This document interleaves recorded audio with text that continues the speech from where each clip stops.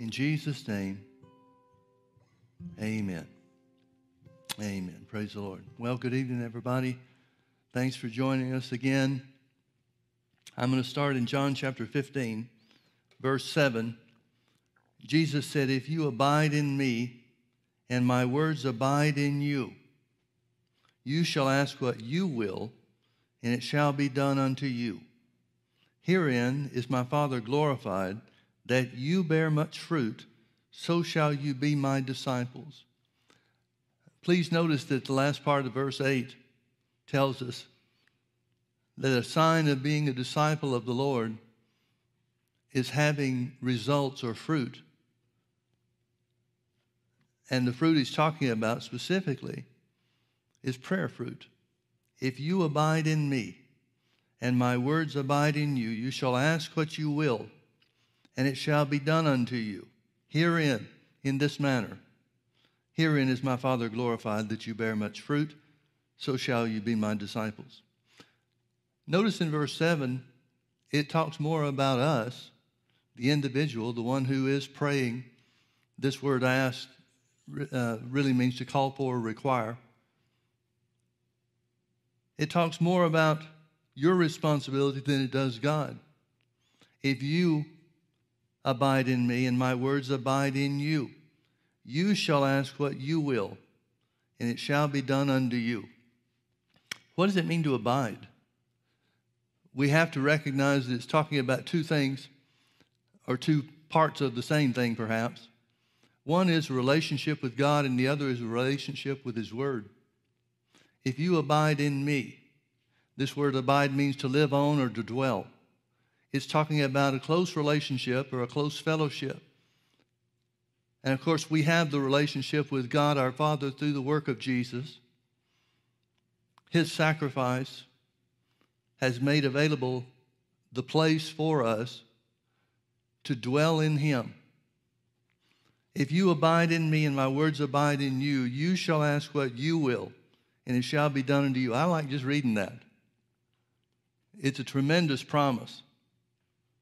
It's staggering in its meaning. What does it mean to abide in Him, or the word to abide in us? Some people look at this verse of Scripture and say, well, yeah, does that mean if I prayed for some outrageous or unrealistic thing, then I would get that? Well, if the Word of God abides in you, you're not going to be asking for things that are outside of the will of God. You will have committed your life and the focus of your life to Him, to serve Him, and to walk in His Word. I think there are some other places in the Bible that the Holy Ghost communicates the same truth to us that might help us to have a better understanding of what it means to abide in Him. One of those is in Romans chapter 12, verse 2. We're used to starting with verse 1, talking about presenting your body a living sacrifice. But notice verse 2. And be ye not conformed to this world, but be ye transformed by the renewing of your mind, that you may prove or experience what is that good, acceptable, and perfect will of God. Abiding in Him would be renewing your mind, wouldn't it? And notice that the Word of God has transforming power. The Word of God has transforming power to live according to the Word, to put the Word of God in your heart, to settle it once and for all and believe it and confess it. Those things transform us. They take us from a place of weakness, doubt, and fear to a place of courage and confidence and faith. Another place where abiding in Him is spoken of in different terms is in Matthew chapter 7. Beginning in verse 24, Jesus said, therefore, whosoever heareth these sayings of mine and doeth them, I will liken him unto a wise man which built his house upon a rock. And the rain descended, and the floods came, and the winds blew and beat upon that house, and it fell not, for it was founded upon a rock. And everyone that heareth these sayings of mine and doeth them not shall be likened unto a foolish man which built his house upon the sand. And the rain descended, and the floods came, and the winds blew, and beat upon that house, and it fell, and great was the fall of it. Well, then the Word of God has sustaining power too. We've seen the transforming power. We've seen Jesus say that based on our relationship with God the Father, us being in Him, in Christ, that we can ask what we will if the Word of God abides in our heart. If we've put the Word of God first place. If we've used the Word of God to be transformed from the way the world is to thinking God's thoughts and operating according to His ways and principles. We see here in Matthew chapter 7 that it has sustaining power. God will get you through by the Word of God, by the power of the Word. God will get you through any and every situation that you have need. He'll certainly get us through this pandemic, but even more than that, He'll get us through even harder and tougher places in life. I believe that abiding in Him and the Word abiding in us is also identified in Proverbs chapter 4, beginning in verse 20. My son, attend to my words. Incline thine ear unto my sayings. Let them not depart from before your eyes. Keep them in the midst of your heart. For they are life unto those that find them, and health to all their flesh. There's a discovery process with the Word. I believe that's the transforming power of God that Paul talked about in Romans chapter 12. It transforms us. We come to discover the power of God and the working of God's power in a much greater way than maybe we even expected. Romans chapter 1, verse 16, Paul said, I'm not ashamed of the gospel of Christ, for it, the gospel, the truth of what Jesus has done for us, the Word of God, in other words, for it, the Word of God, is power unto salvation. God's power to effect salvation, and I'm not just talking about the forgiveness of sins. People see the word salvation and they think about only one thing, and that is somebody committing their heart to the Lord. Well, there's nothing greater than that, but the word salvation is a much more inclusive term than just forgiveness of sins. It means to rescue, to deliver, to make safe, to make sound, and to make whole.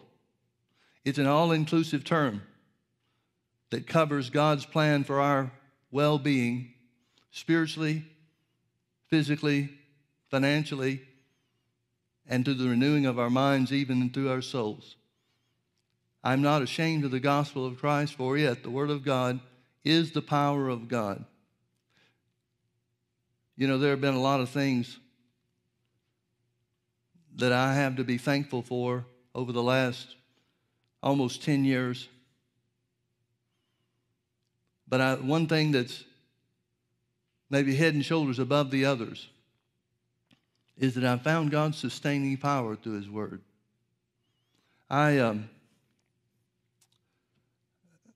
Somewhere in, I think it was the spring of 2011,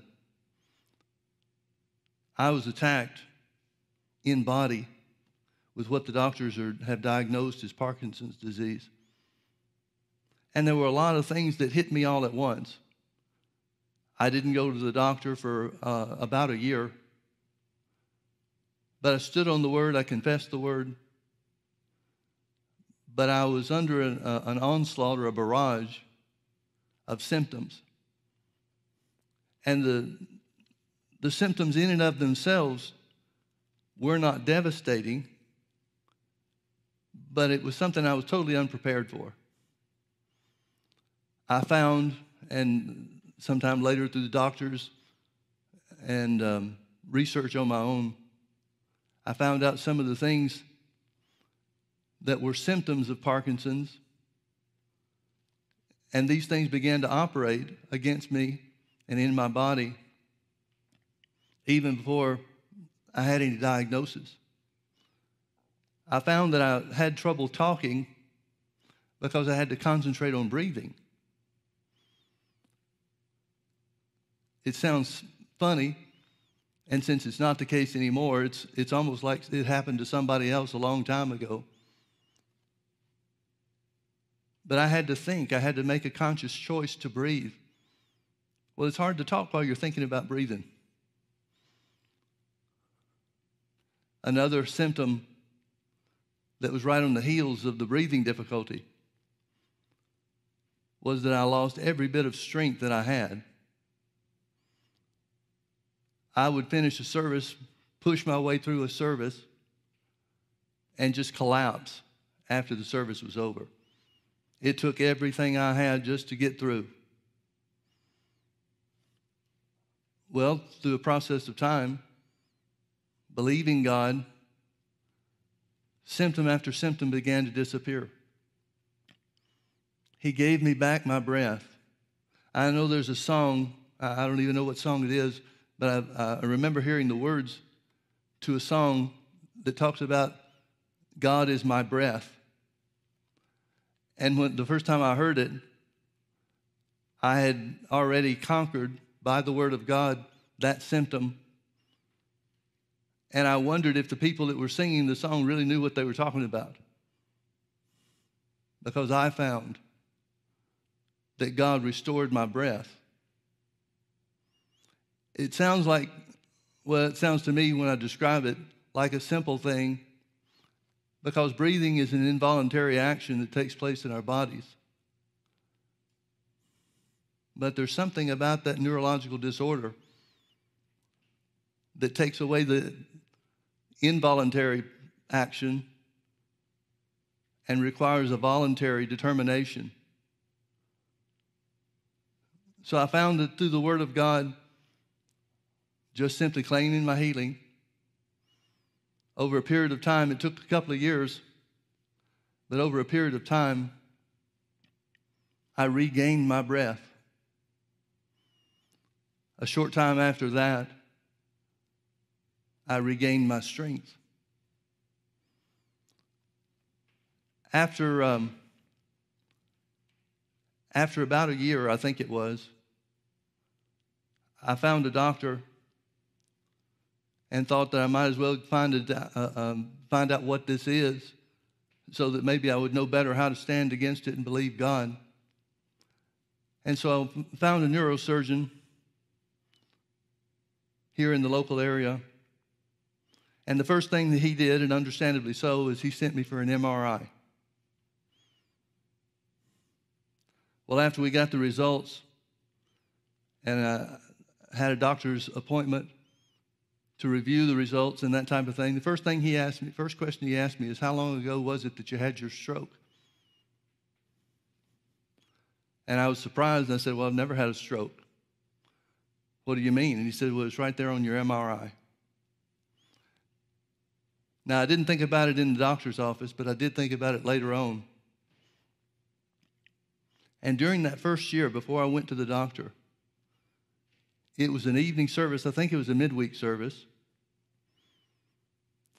While I was ministering, or doing the best I could to minister at least, still was dealing with the breathing and the strength situations, symptoms.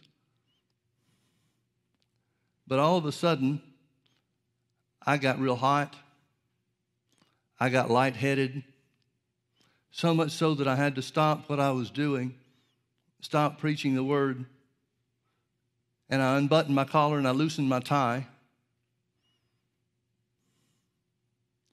And then I realized that this was something that was very obviously an attack of the devil.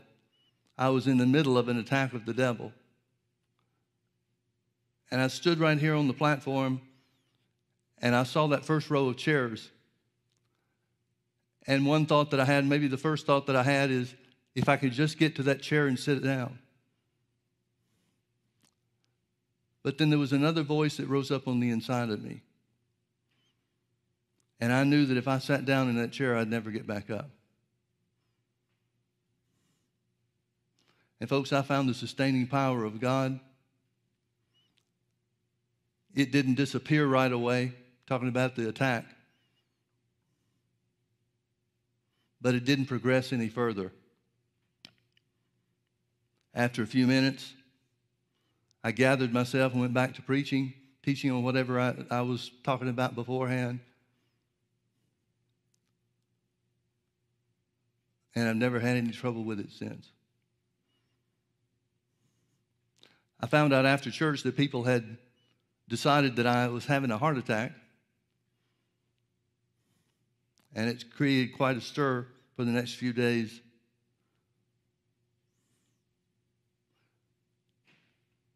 Now, I didn't feel strong. I felt like I was about to fall flat on my face. And I think a lot of times the power of God, we make a mistake by thinking that God's strength feels strong to us. I didn't feel any surge of strength. I didn't feel anything except the effect of the symptoms on my body. But God's word will help you to stand. He'll hold you up. He'll see you through. The sustaining power of God is not something that I ever really focused on before, because I didn't really associate sustaining power with real victory. Victory seems like it should be something where we're on the move, moving forward, conquering walls that are in our path, watching the walls of Jericho fall down, so to speak, seeing our enemies run from us. But whether you see or feel those things, God's power sees us through every time. It sees us through every time. I'm going to read from a story I've been using a lot here lately from Daniel chapter 3.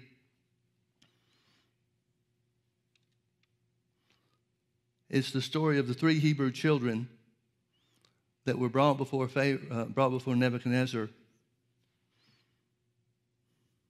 because they refused to worship his golden image at the right times of the day when the music would sound. Nebuchadnezzar makes a deal with them after the king finds out through others who are jealous of them, I guess. Word comes back to the king that they're not bowing down and worshiping the golden image that he set up. And so he brings them before him, or has them brought before him. And he says, now, if when the music sounds, you worship my image, bow down and worship my image, we'll just treat this as a do-over.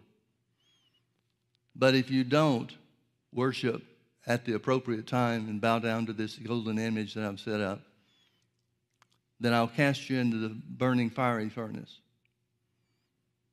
And who is able to deliver you from my hands if I do that? 3 Hebrew children answered and said, we're not careful to answer thee in this matter. In other words, from the time that the decree had been issued, they realized that they could not and would not bow down and worship a golden image or any other kind of God that was commanded to worship. And so they rehearsed this among themselves and were prepared for the difficulty when it came. So they said, remember the question is or the statement Nebuchadnezzar made was, if you don't fall down, I will throw you in the fiery furnace, and then who will deliver you? Well, the 3 Hebrew children answer and they say, if you throw us in, the one that will deliver us is the God that we serve. But if you don't throw us in, we're still not going to worship your image. It tells us that Nebuchadnezzar's visage was changed. He flew into a rage that changed his appearance in a significant way. He commanded the furnace to be heated 7 times hotter than ever before. It was so hot that the strongest men of his army that threw these 3 guys into the furnace were killed by the heat of it. And so Nebuchadnezzar looks down into the furnace and he sees. He calls his advisors and he asks the question. He said, didn't we throw 3 guys in there and weren't they bound when we threw them in? And the counselor said, yeah, that's exactly what we did. He said, well, I see 4 guys walking around. They're all unbound, and the appearance of the 4th guy is like the Son of God. And it says that he called for them. I'm going to read this part. Then Nebuchadnezzar, verse 26, Nebuchadnezzar came near to the mouth of the burning fiery furnace and spake and said, Shadrach, Meshach, and Abednego, you servants of the Most High God, Come forth and come hither. Then Shadrach, Meshach, and Abednego came forth out of the midst of the fire. And the princes, governors, and captains, and all the king's counselors, being gathered together, saw these men.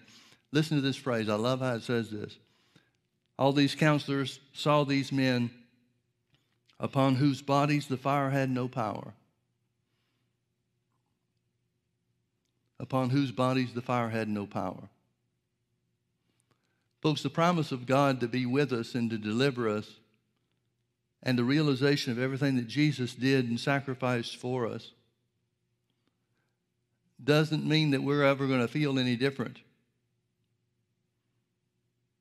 But sickness has no power over your body because of the work of Jesus. It doesn't mean the devil doesn't have a right to attack you. He does. But there's no work of the devil if we're abiding in him and his word is abiding in us. There's no work of the devil that can cause sickness or disease or any other thing that's of the devil to have power over our flesh. There's going to be viruses out there. There's going to be bacteria out there. There's going to be sickness and disease out there. But if we abide in him and his word abides in us, it has no power over our bodies. So they saw these men upon whose bodies the fire had no power, nor was a hair of their head singed. Neither were their coats changed, nor the smell of fire had passed on them.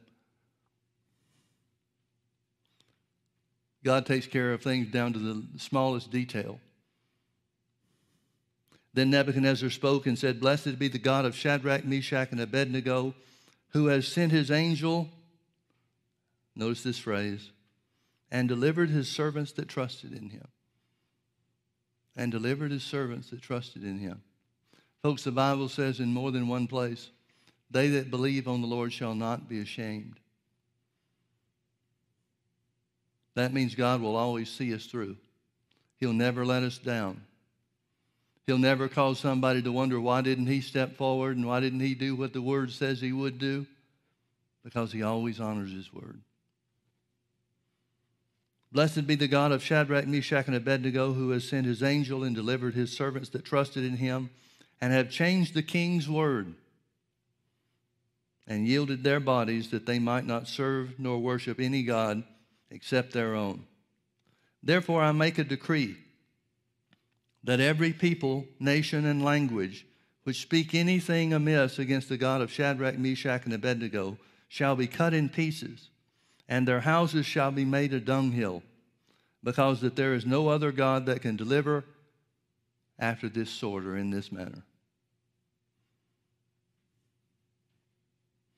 Then the king promoted Shadrach, Meshach, and Abednego in the province of Babylon. They found the power of God that backed them up, that delivered them, that protected them, that sustained them.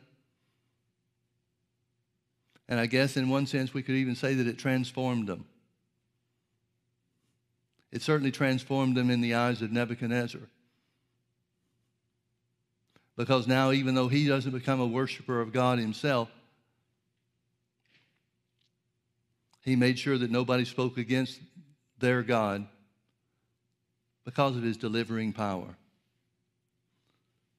In Luke chapter 10 and verse 19, Jesus has commanded his disciples to go, the 70 to go 2 and 2 in pairs to every city that he would follow up and join them in or preach to at a later date. And they come back and they report everything that happened. Verse 17, the 70 returned again with joy, saying, Lord, even the devils are subject unto us through thy name. There's no record in the previous verses that Jesus said anything to them about the devil or casting out the devil or whatever. But apparently they have found through the use of the name that evil spirits obeyed them as well. Verse 18, Jesus said unto them, I beheld Satan as lightning fall from heaven. He wasn't talking about as a result of what the 70 did, but rather he was pointing out that God threw him out of heaven when he rebelled with a third of the angels against him. And the war in heaven, whatever it turned out to be, resulted in Satan being cast down to the earth, an outcast and a defeated enemy. So he said, I beheld Satan as lightning fall from heaven. Verse 19, behold, I give unto you power. The word power here, the first word power is the word authority. Behold, I give unto you authority to tread on serpents and scorpions and over all the power of the enemy. That word is a different word. It means ability. So he's saying we have authority over the devil's ability. And nothing shall by any means hurt you. Nothing shall by any means hurt you. Well, by any means would include sickness and disease, wouldn't it? Sickness and disease don't get the last word. Because when we abide in him and his word abides in us, we have a foundation. The foundation of building our lives upon the rock of the truth of his word. And we can expect transformation to take place. Spiritually, certainly in our minds as we renew our minds to the word, but physically too. Nothing shall by any means hurt you. That means the devil doesn't have a means to overcome the power of God that sustains us and transforms us and upholds us and delivers us. He doesn't have any means that is stronger than God's word that provides that deliverance for us. Now I want you to think back at times of your life, places that were hard places, difficulties, adversities that came against you. And remember the faithfulness of God. Remember what God did for you. Remember how he made a way for you. Removed the situation. Sustains you to go through it. We've all got those stories in our lives. Maybe to varying degrees because of the attention or lack of attention we gave to the word in times past.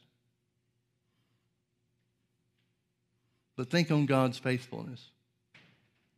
Think not only on his greatness, the greatness of his power, but of his mercy, his loving kindness, that with which he redeemed us. I love the last two verses of Psalm 91.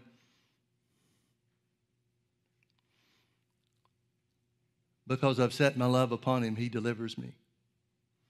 Because I've known his name, he sets me on high.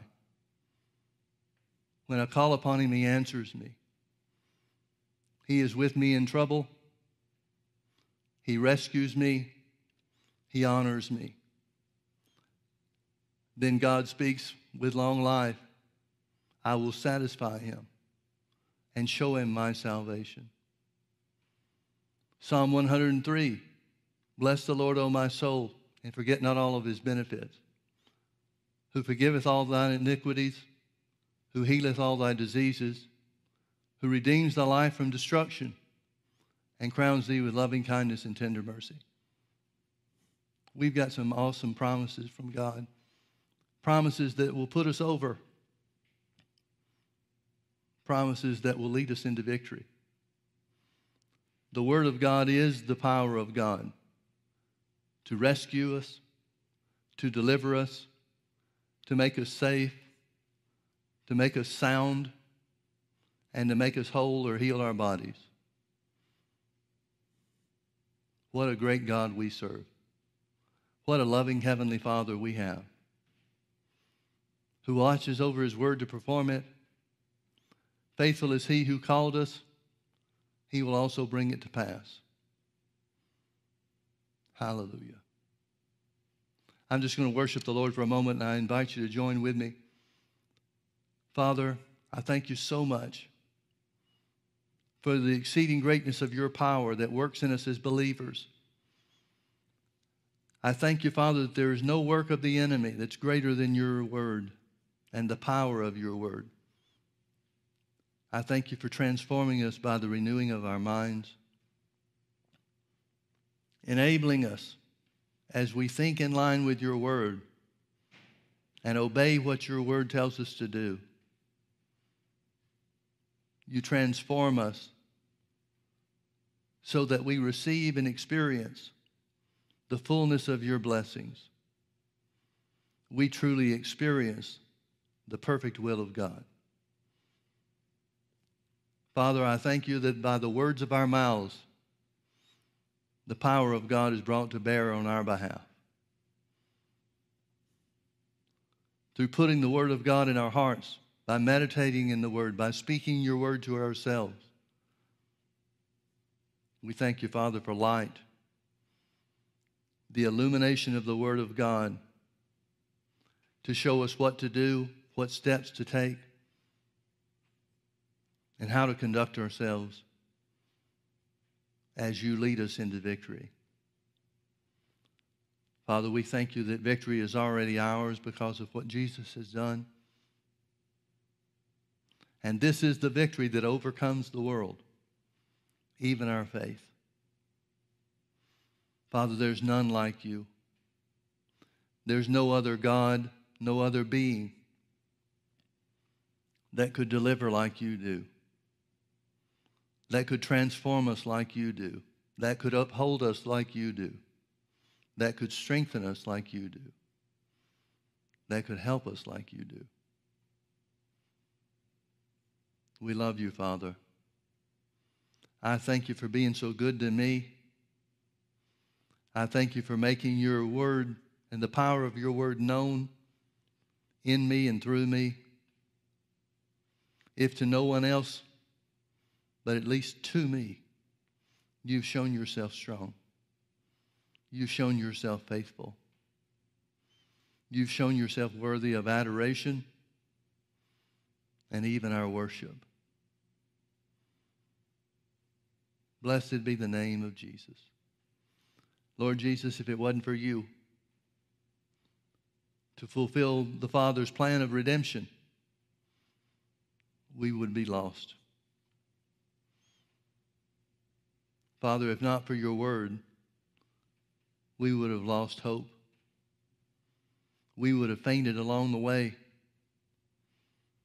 But your word helped us and strengthened us and held us up. So, Father, we claim the victory that your word says is ours, the victory that Jesus died for us to have. We declare that no weapon formed against us shall prosper. We declare that since you're on our side, we'll not be afraid of what man or the devil can do to us. We love you, Father. We magnify your holy name. We thank you for being good to us. We thank you for delivering us. We thank you for healing our bodies and keeping us healthy. In Jesus' name,